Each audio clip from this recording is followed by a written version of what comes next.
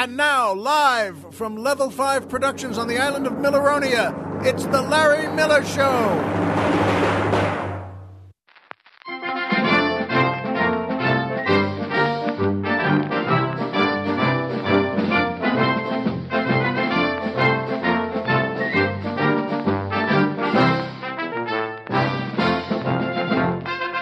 Good evening, Mr. and Mrs. America, and everyone who loves to wave a flag on the 4th of July.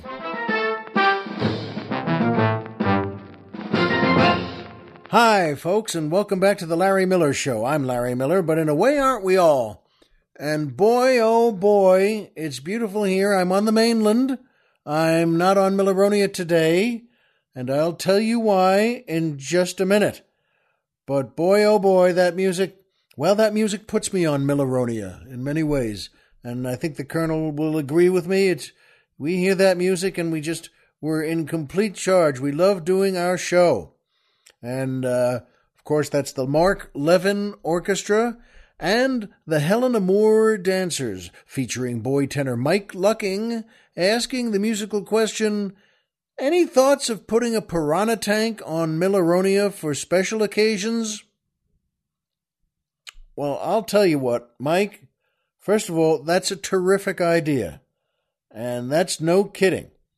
That's a wonderful idea. I mean, there's no better torment than watching a man get eaten by those fish. And they start at it doesn't matter where they start. Wherever they start, in 30 seconds, they finish. It's a great idea, Mike. And it's so good, frankly. I started to think about it here, even with Colonel Jeff, say, hey, wait a minute, that's a pretty good idea. And I'll be honest, I'm open to anything on Milleronia, especially on an idea that good.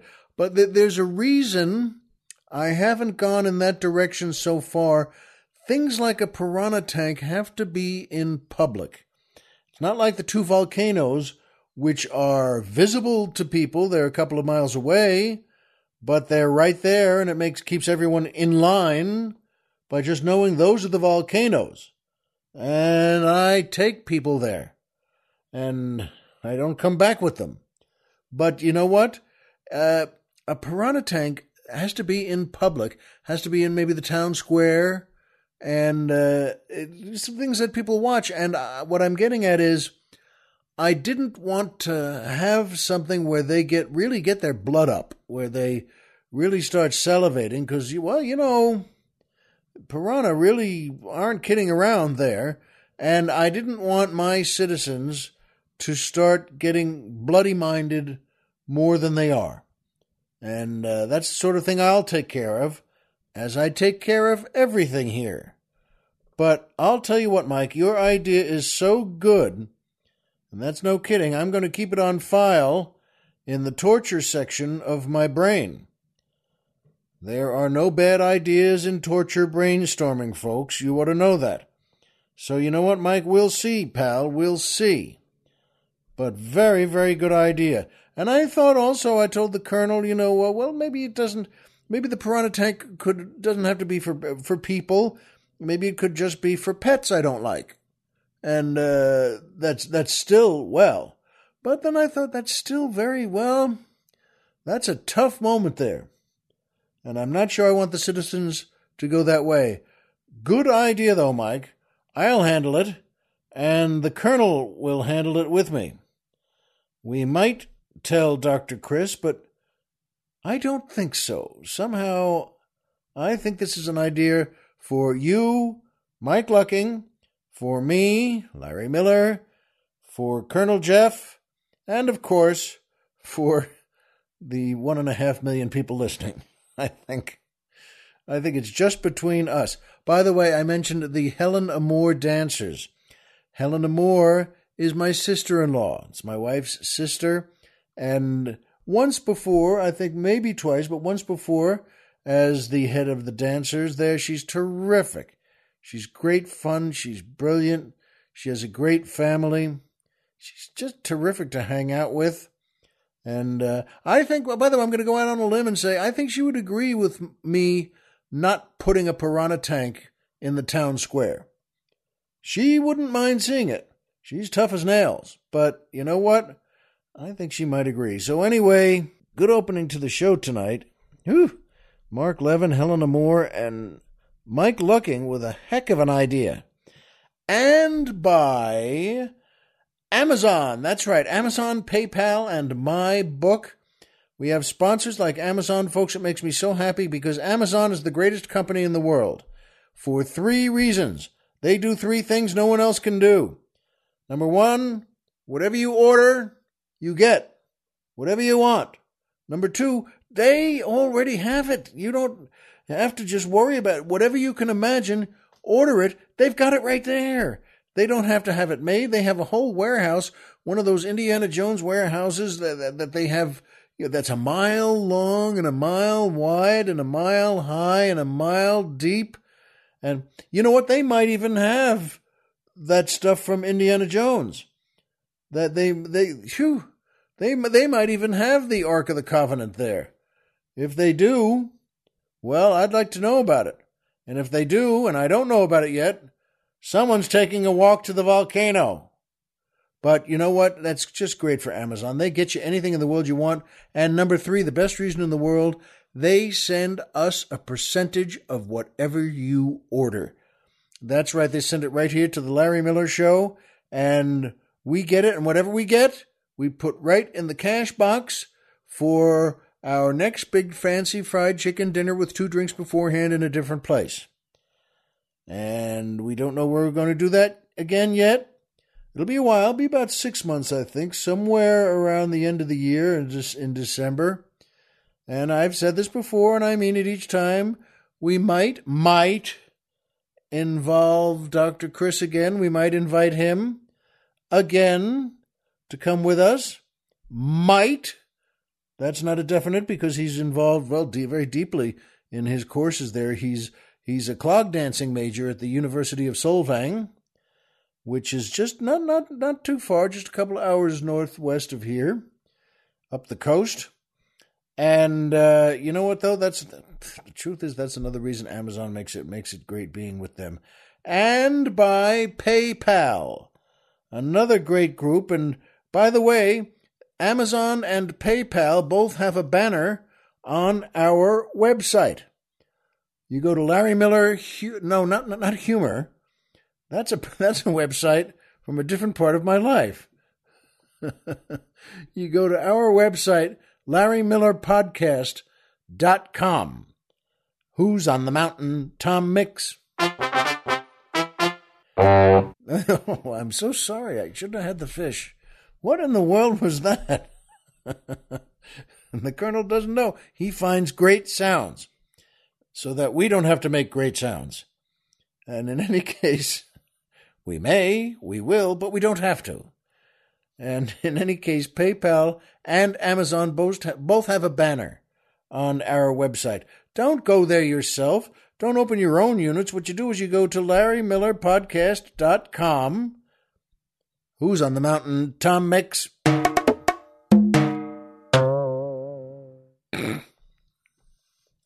I just cracked up in that one. I love that one. I love cartoony sounds. So does Colonel Jeff. And my favorite for the last couple of weeks has been, how did bongo drums ever get to be the official sound effect of a character starting to run in a cartoon? And I think it's a great sound effect. But I watched it for so many years as a kid, and I never thought, why that? But it's a great idea. That goes to show you, by the way, how smart and talented cartoon people are. They can come up with things like that. Hey, what do you think of bongo drums? Sounds good to me. So in any case, go to our podcast. And PayPal's a terrific group, by the way. It makes you feel like you're saving the world every time you work with them. And look, if you enjoy my show here, and why wouldn't you, and you would like to send us a few bucks to help out, and why wouldn't you, you can do it through PayPal. And my way of thinking this is that instead of saying donate or pay what you like, or join the Platinum Committee, I'm not a big fan of any of those ways of putting it. I always like to say, buy us some drinks. Buy us a few drinks. I think that would be good for Colonel Jeff, and I'm pretty sure it would be good for me too. And there are different drink levels, levels 1 through 5, all the way up to... We're driving to Florida!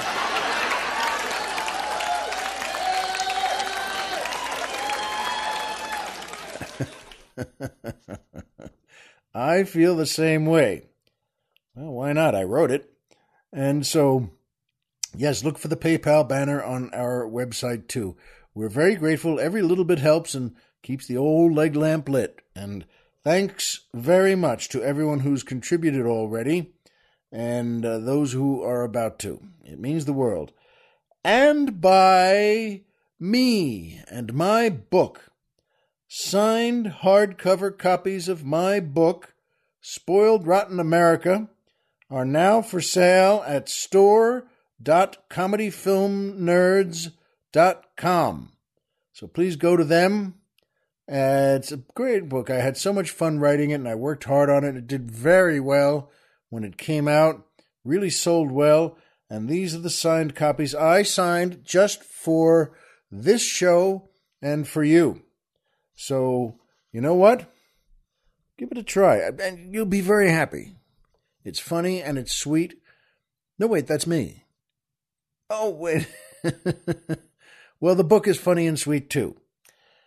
And that brings me to my favorite part of the show, the joke of the week. There are those bongo drums. This is a good one. The Colonel and I both liked this one, and I hope you do too. Two businessmen are in a bar, and once again I have to stop and say I love jokes that start that way. I love jokes that start a way we can all understand and just get instantly. So, two businessmen are in a bar, and they're standing at the bar having a cocktail, and one businessman after a while says to the other, "Say, let me ask you something. If we found out that the world only had an hour left, what would you do?" And so, I mean, just one more hour, and that's it. Everything gets destroyed. And the second guy says, "Well, I'll tell you what, I'd find the first thing that moved, and I'd make sweet, sweet love to it for the whole hour. What would you do?" And the first guy says, "I'd hold very, very still."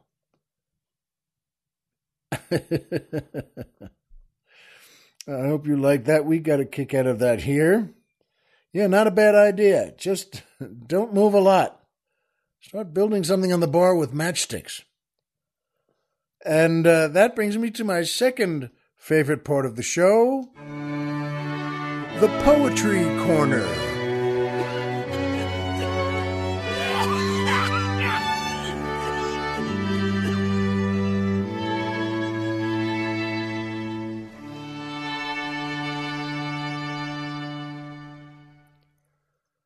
And this is a lovely poem, especially with the 4th of July coming up.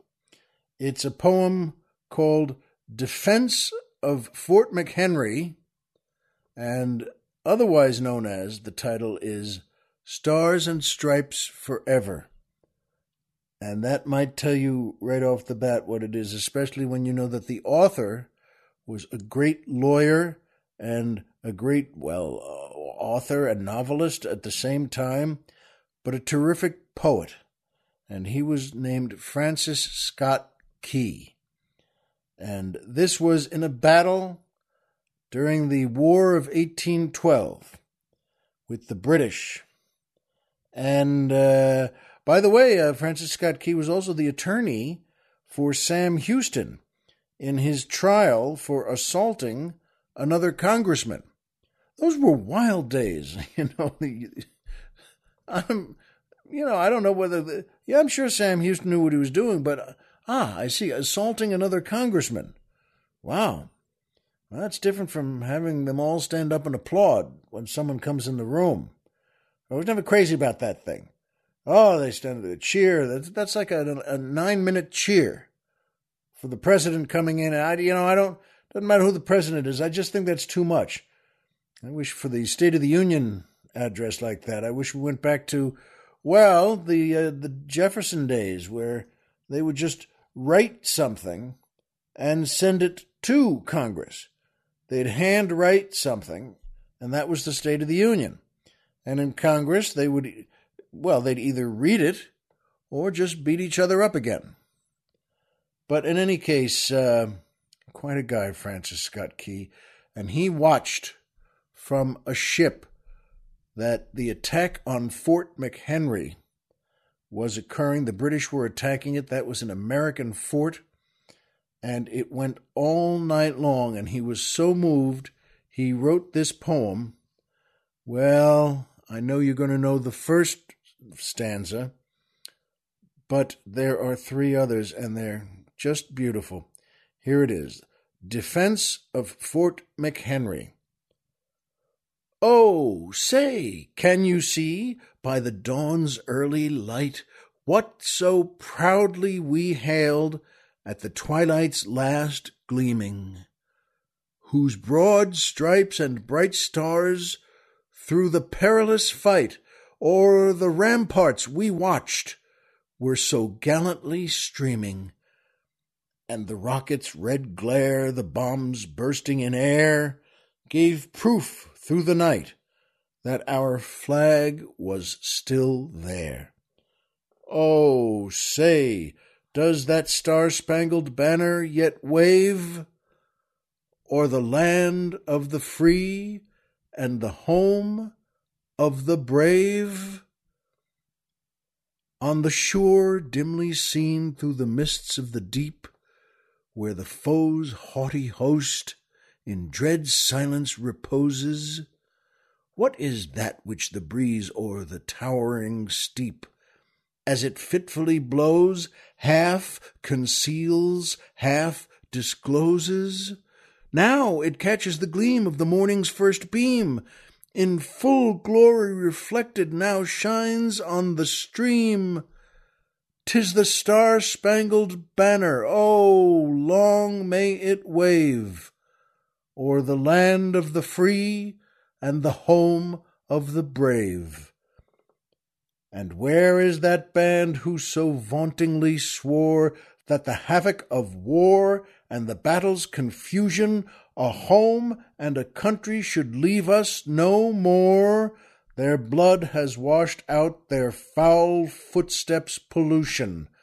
No refuge could save the hireling and slave from the terror of flight or the gloom of the grave, and the star-spangled banner in triumph doth wave o'er the land of the free and the home of the brave. Oh, thus be it ever when freemen shall stand between their loved home and the war's desolation. Blessed with victory and peace, may the heaven-rescued land praise the power that hath made and preserved us a nation. Then conquer we must, when our cause it is just, and this be our motto, in God is our trust. And the star-spangled banner in triumph shall wave o'er the land of the free and the home of the brave. Isn't that great, folks? Well, as I said just before, I guess we all know the first verse, but it's so nice that he repeats it in different tones through each stanza there, o'er the land of the free and the home of the brave. We don't think about it as well as beautifully as Francis Scott Key wrote it, but I hope this is a step in that direction. And what better time than July 4th to think in that way? And that brings me to my third favorite part of the show, MMM, Triple M, the Magic Movie Moment.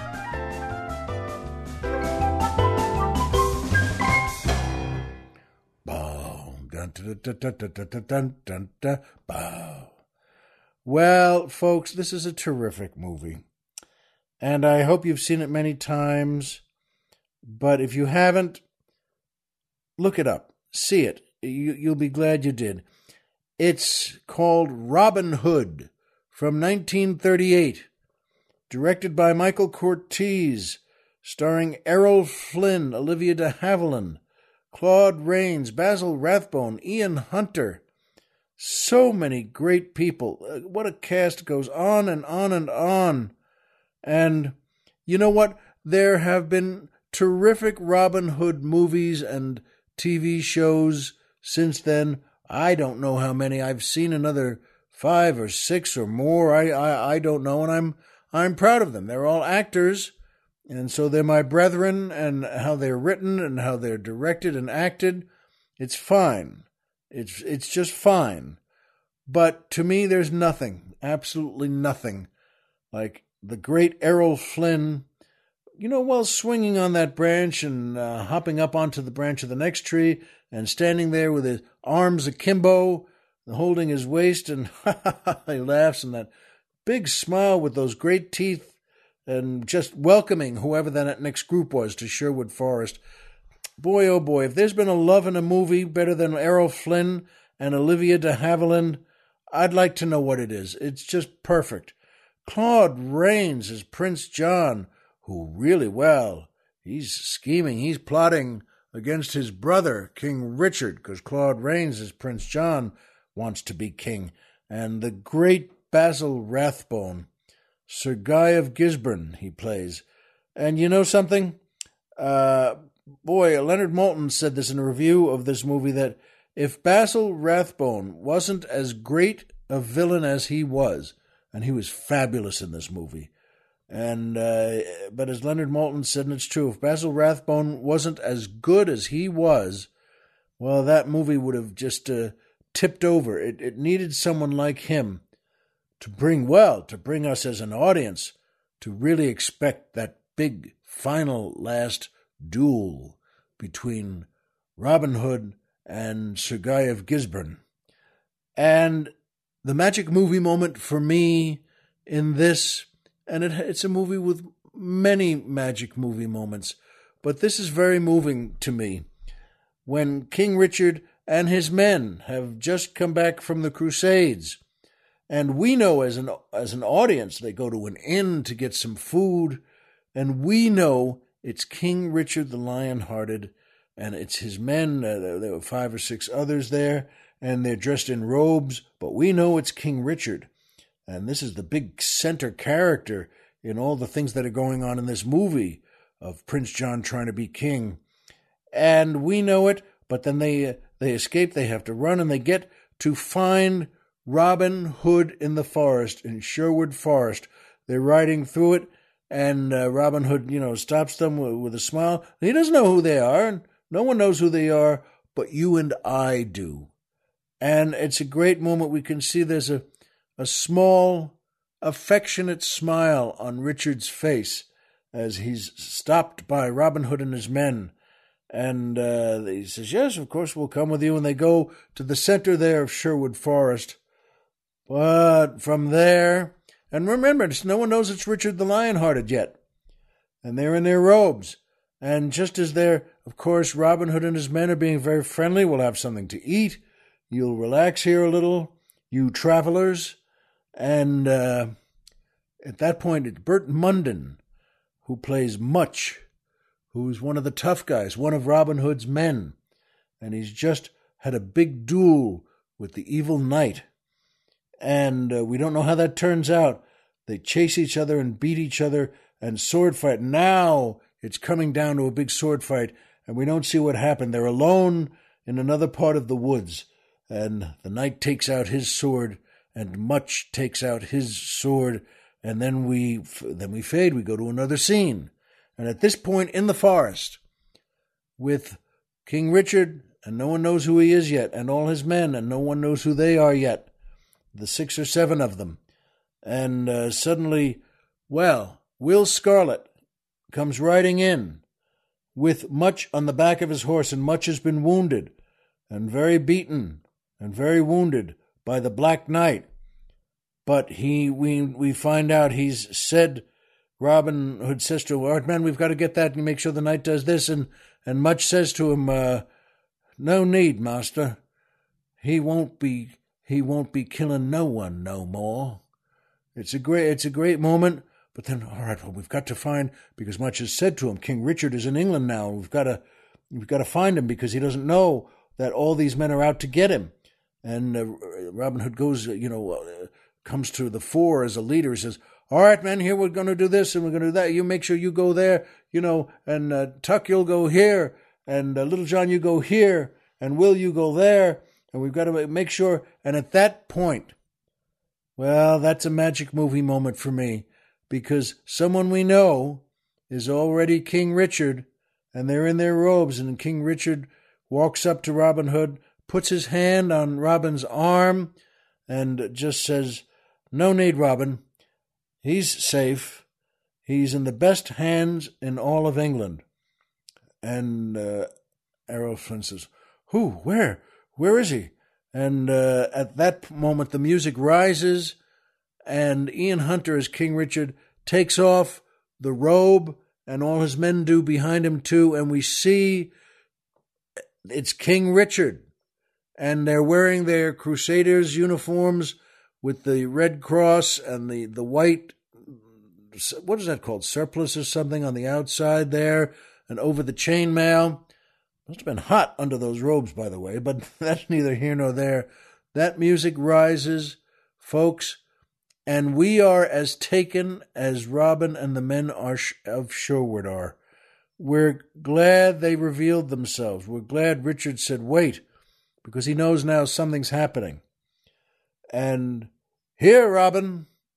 And he also stands there, arms spread, and elbows bent with his fists on his waist. And that Korngold music, by the way, Eric Korngold won an Oscar for the music in Robin Hood, and he should have. It's great music. It's perfect for this moment and that scene. And then they go through, all right, here's what we'll do. And he starts to say, sire, you don't know what's gone wrong here. You don't know who's with you and who's against you, but we do. We'll tell you about this guy and that guy. But the movie goes on from there, and what action builds to the end. But that's the magic movie moment for me. What happened in real life?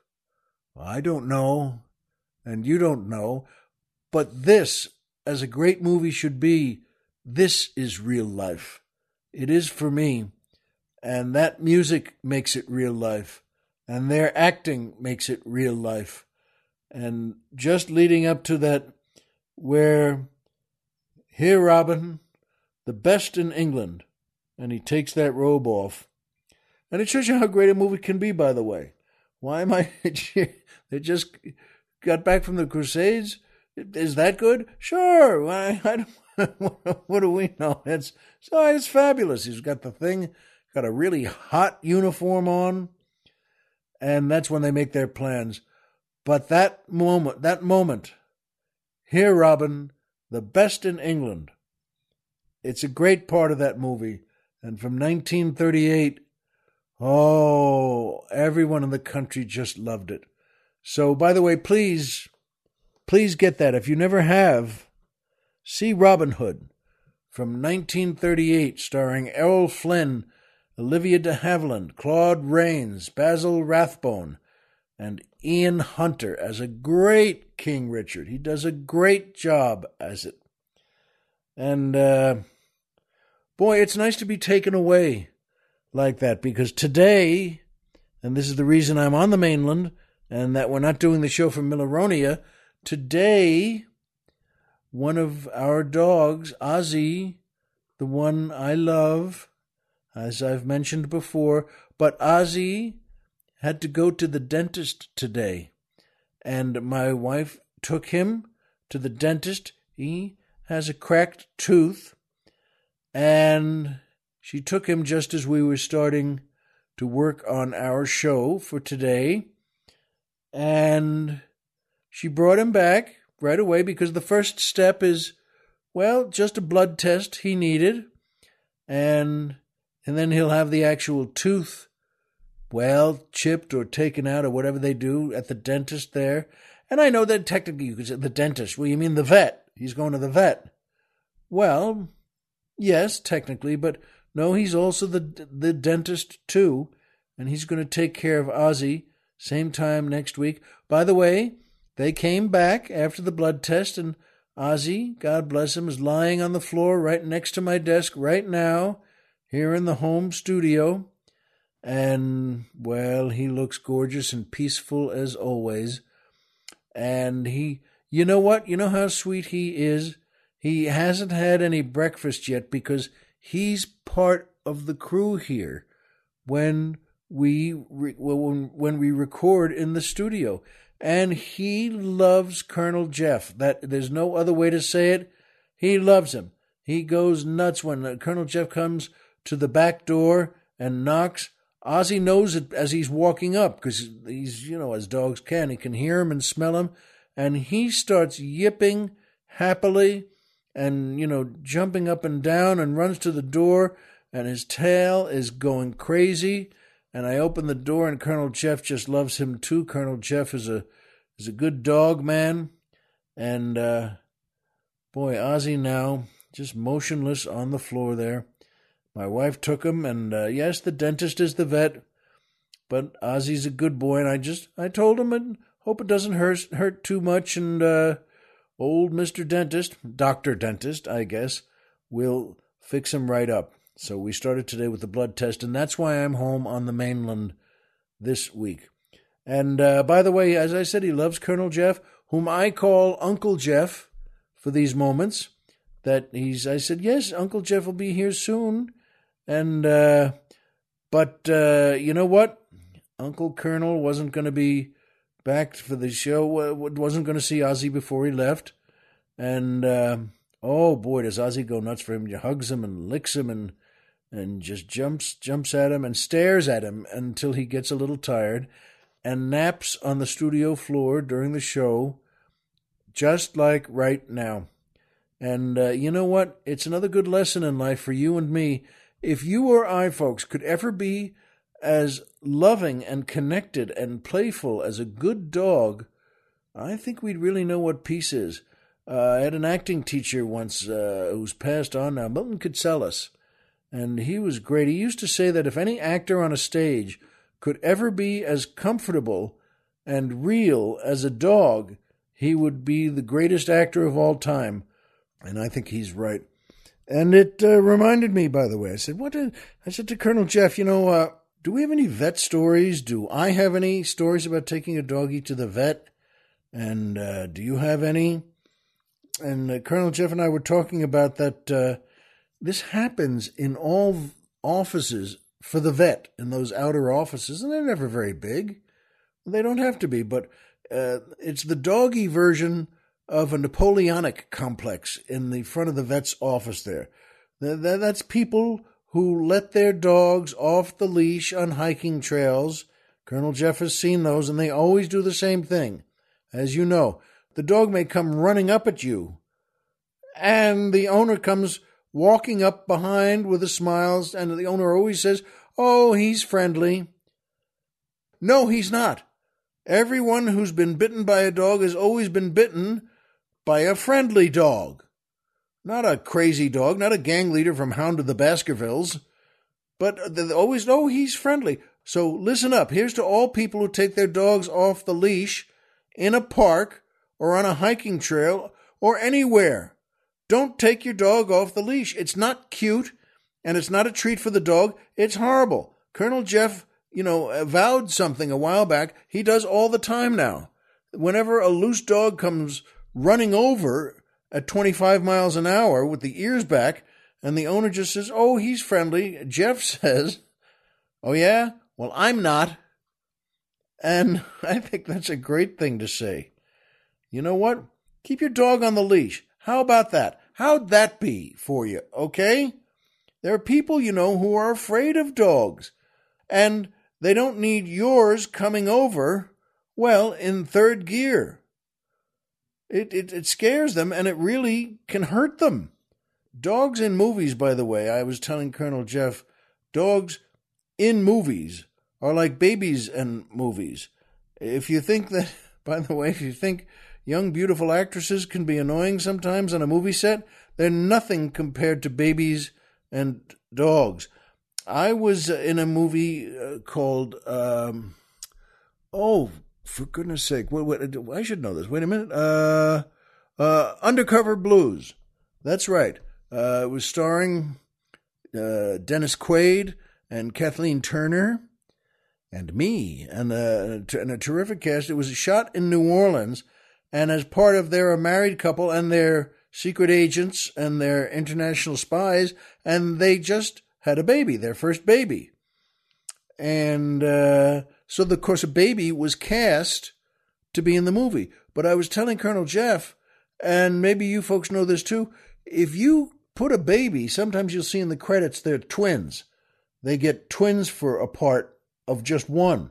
But that's because they need a little more sanity time. If you're going to be in New Orleans for 3 months with a baby working in a movie, it doesn't matter if the baby's 6 months old, 8 months old. It doesn't matter. A year old, all of that age, they get very used to people catering to them. And it becomes a bad habit. So that if someone else on the movie set is going, oh, hello, hello, hello, hello, just before a shot, and if the director then is ready and the director says, okay, here we go, as soon as the associate there just says, okay, I'll see you later, and then just runs off, the baby doesn't know it's a movie. The baby starts screaming and crying because the baby's not being petted anymore. Okay, now it's the same with dogs, but, with this, in the case of Undercover Blues, well, I'll never forget, I told Colonel Jeff that we were all shooting, everyone, the whole cast was shooting in a park in New Orleans, a scene where the bad guys and the good guys do this and that, and we were all in it. So this is a cast of about 20, all in our parts around a little lake with a fountain, and it was in a park in New Orleans, and everyone on the movie, all 75 people making the movie, not just folks with lights, everybody, all the hair and makeup people, all the camera people, and there was one of the assistant directors, ADs, we called them, and he was there. Well, the first AD is a very big job, a very tough job. That's running the whole movie, really. And there's second AD, and then, so this guy, Harold, I think, or Hal was his name, he was the third and a half or even fourth AD. But that's great, that's fine, that's how you start in movies. And he was there, and he was a very nice fellow. He was about 22 or 23, but not surprisingly, didn't know anything about babies. So he was going, the baby in this shot, and by the way, with all the cast and all the crew and everybody there, it took a while to set up this shot, and the baby was being great. And it was really a blessing, and the baby was not asleep, but kind of drifting a little bit. It was perfect. And the director says softly, okay, they wouldn't go, says, all right, we'll do tail sticks. Tail sticks means that you're not going to clap anything. You're not going to do any big signals. You'll do that at the tail, at the end of the shot. Then you'll do it, but let's get the shot now. So he's kind of whispering, okay, we're all set in sound and lighting, everything's all right. And then Hal, the fourth AD, just jogs over to the baby about 20 feet and just says, don't worry, you're going to be great. And then he runs away, and then the baby just gets startled and starts screaming. The baby was fine until Hal went up there, and now the baby's screaming and crying, because Hal terrified him. Now, the baby may only be 8 months old. Why in God's name would Hal, and, everyone knew no one's going to be having lunch with Hal for the rest of the movie, because that was the dumbest thing anyone had ever seen. Why wake up the baby and make him scream when you're all set for the shot? A big shot with everyone in it. But the point is that, well, the baby calmed down again after about 40 minutes. But for that time, everyone has to stand still and can't move till the baby's, well, the mom is there, but how the other assistant directors, not Hal, get to walk over, and just kind of calm it down. Okay. And eventually the baby okayed and calmed down a bit. You could see in the director's face, he was ready to strangle this guy. And as I said, Hal's a terrific fella. He's a nice fella. But I'll bet you $1 he didn't wake up any other babies on sets since then. That's why, as in fact, Colonel Jeff reminded me of what W.C. Fields used to say. He used to have a saying that I'll never work with animals or babies. And remember, he was a drunk, so if he couldn't take it, boy, oh boy, it just reminded me of all the things we have to do I remembered for all the athletic exams, physicals for sports in junior high and high school.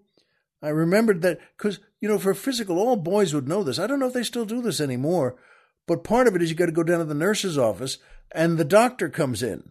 The guy hired by the school district staff. And he's a regular doctor in the area there, and he's had a long career as a great doctor. And then they hire him to be the guy who does this inspection exam of all the boys. And what the inspection exam is that he's sitting there and all the boys up for special sports so let's say it's the fall, so it's whatever it is, football, soccer, anything else. And all the boys come there and line up with the line going out the door, and we're going in the nurse's office, and the guy, this is the classic, turn your head to the wall and cough. You've probably all heard that phrase. So what happens if the doctor's there, he's got his stethoscope around the neck, and the main exam, the only exam is, you walk in there, and everybody, no shirts on, and no shoes, and you got your pants you're holding up, because the pants are unbuckled, and when it's your turn, and it doesn't take long, you just walk up to the doctor, and there's a whole line behind you, and he says, all right, drop your pants, and you then drop your pants and your underpants. And what he does is it's a doctor's exam. He holds your testicles, and he holds them in his hand, and then says, all right, turn your head to the wall and cough. And that's fine. We didn't care. Well, what's there to care about? And even though Nurse Kelly was there, she was a great nurse. We didn't care about that either. It's just the physicals for sports. And one time, though, the kid who went up for his exam, we're all 12 or 14 or something. And the kid goes up there, and the doctor gets hold of him up there with everything down. He says, all right, now turn your head to the wall and cough. But the kid didn't turn his head to the wall. The kid just coughed and goes, but straight to the top of the doctor's head. And I remember, first of all, the doctor just kind of shouted, not on me, not on me. Which, well, I understand, first of all, because if you're going to do 200 kids in our school, then you go to another school for another 200, then go to 6 or 7 schools. So this is, that's about 2,500 sets of you-know-whats you're holding that day, and you don't need kids coughing on your face. And I understand it. But boy, when he said that, just the words, not on me, and I remember he said it twice, not on me, not on me. But he really, not surprisingly, he barked it out. He was mad. Not on me, not on me. And, well, boys being boys, there were another 150 of us all stretching out the nurse's office, and we all thought that was funny. And so we all laughed. Boy laughed. Just, ha, ha, ha, ha, ha. And that poor doctor, all right, he's okay, but it's just another, if you've got to do, 3,000 kids that day, you don't need them coughing on your head. And I understand that completely. That's why we know the phrase, you know what? Turn your head to the wall and cough. Is there anything wrong? I don't even know what this exam is for, by the way. That not on me. And I was asking the colonel, we were wondering, is this examination that necessary anymore? Is there an epidemic of hernias? I mean, is it not as dangerous as we may think? It's just a thought struck us that, was this test more relevant in 1908 than today? And I think that's a valid question. I mean, is it for diseases that don't even have names anymore? Because we didn't care. We were kids. What do we know? It was a physical, and I said Nurse Kelly was standing there too, keeping everyone in line. We didn't care about that. And is it still used even? I don't know. Please, by the way, if you would, write to the podcast and say, they still do it, or no, they haven't done that in years. Whew. That's why it seems so good with the 4th of July coming up, not only to read that poem from Francis Scott Key, and we all know the first verse, but 4th of July is a holiday. Maybe we don't celebrate as much as we might have, but maybe we do. There are parades and barbecues and fireworks. There are no gifts for the 4th of July. I couldn't think of any, and the Colonel couldn't think any either, of what would be a good gift for the 4th of July. I don't know. I don't think there's anything. And to be honest, and Colonel Jeff and I agree on this, I've never liked fireworks that much. I never really cared about them. I mean, to me, if I want to see fireworks, and I really don't, and I've taken the kids with my wife and we've gone to see fireworks, and I remember being a kid, my parents would take us all to Veterans Field to see the fireworks there, and they were always run by the fire department. We'd all say that to each other, by the way. Every year, we'd always all say, this is run by the fire department, because it made you feel good. Well, it's safer that way. The firemen know what they're doing with this. And I hate the ones people set off in their backyards. That's just the way it is. I mean, backyards or driveway fireworks to me aren't. And this is when I was a kid, by the way. I remember we'd go over to Mr. Sashin's place, and Mr. Riccio was there, and these were all kids who were friends, and I liked the parents too, but they always had fireworks to set off. But in those days, remember, it wasn't fireworks, it was firecrackers, and not so many, just a few firecrackers, and, that's about it. And I never quite liked it when that was time to do that. It's okay with me. I suppose you don't want to be the one kid at that point says, I don't like this stuff. So that was okay. But I think backyard fireworks have steadily moved up from firecrackers and bottle rockets to SEAL Team 6 explosions. And I think you know that to be true. In fact, isn't it always, that's how athletes lose thumbs, don't they? They suddenly, this guy, the tight end for this, just lost a couple of fingers because he was at the backyard fireworks of one of his idiot friends. And it reminded me, when I was in college, I was in this fraternity, Chi Phi, and we had a great time there. It was a great bunch of guys, and I liked it a lot. And on holidays, like Memorial Day, and really any American holiday, it was a lot more than that, actually. It wasn't, come to think of it, it wasn't just holidays. We would go up on the roof of the fraternity of Chi Phi, and it wasn't easy getting up there, by the way.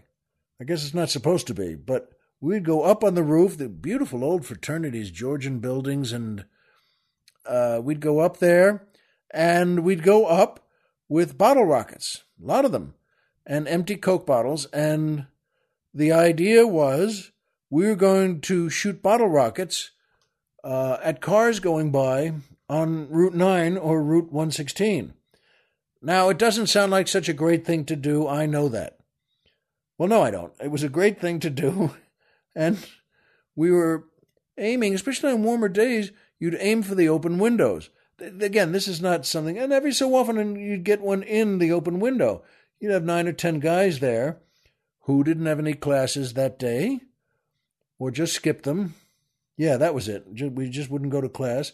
And everyone had a Coke bottle. And since it was kind of a festivity, we'd also take a keg of beer up there. And if you think it was hard getting up there yourself, we'd done that before. And I was a social chairman and a vice president. And Well, you can imagine what it was like to have someone in authority like me. But any of the guys. So we'd go up there, and with our bottle rockets, and there was a keg of beer, we'd set it up, and you could spend 3 or 4 hours like that, which was frankly great. And, well, you'd have the bottle rocket, and we'd kind of dangle our feet off the edge and sit there. That's the kind of thing you don't tell your parents about a lot. And we'd shoot these bottle rockets, and they'd, boy, well, they go. They really go, those bottle rockets. And every so often, yeah, one of the guys would get a bottle rocket in the car, in someone's open window. And that wasn't, the people in the car weren't that happy about this. In fact, they were terrified, which you would be too. I would be too. A bottle rocket comes in the car. You'd see the car on Route 9 start to swerve a bit, and you'd hear people, ah, ah. And, well, they were fine, I think. And the point is, of all this, we did this a bunch, and I was right across the street. You see, I was a music major, and the music building with the performing theater and all the classrooms was right across the street from our fraternity. And this is not a wide street either. These were just 2-lane roads. And it was, the whole building was pretty close. And anything that happened, it never dawned on me, because it was kind of a modern building with glass, not just windows, with glass walls. And so it was a floor-to-ceiling bunch of classrooms. And the offices down on the first floor, which were for the professors. Of course, they had the glass walls, floor-to-ceiling. And I went once to arrange to have a little extra time to do some of the assignments. As I said, I was a music major. I was a theory and composition major. But I was also someone, I'm not proud of this, but I wouldn't go to class a lot. Not when we had things like sitting up on the roof of the fraternity to do. But I went in there to see a good man, Professor May, Ernie May. And I went to see him, and I was sitting in his office on the first floor there. And I wanted to say that, truthfully, I know I have some assignments that I haven't turned in. I hadn't turned in any, by the way, but I hadn't gone to class. And but I wanted to, make it right and say, hey, listen, let me compose a few things and get them in. There were 2 weeks to go in the semester, and I could do that. But he said to me, he's a good guy. He nodded at me as I was talking, and he's facing the window, his window, And he said to me, after I said what I wanted to do, he said, Larry, I'll have to be honest with you. I don't even know why you're here right now, because every time I hold my class, I can see you and those friends of yours on the roof of that fraternity across the street shooting bottle rockets and drinking beer. And, well, I was sitting there kind of leaning on the desk, and I just looked at him and blinked, and he looked at me and blinked. And, there's nothing to say to that. I wasn't trying to, I wouldn't lie, and I wouldn't make something up. That I said, oh, boy, I mean, you're nabbed there. There's nothing to say to that. There's nothing anyone could say to that. And I did well in the performing as a music major, and I did well in this and that, but, he was being honest. And the truth is, folks, I don't even remember how that ended. I know I wrote a couple of things and turned them in, and I always did well with it.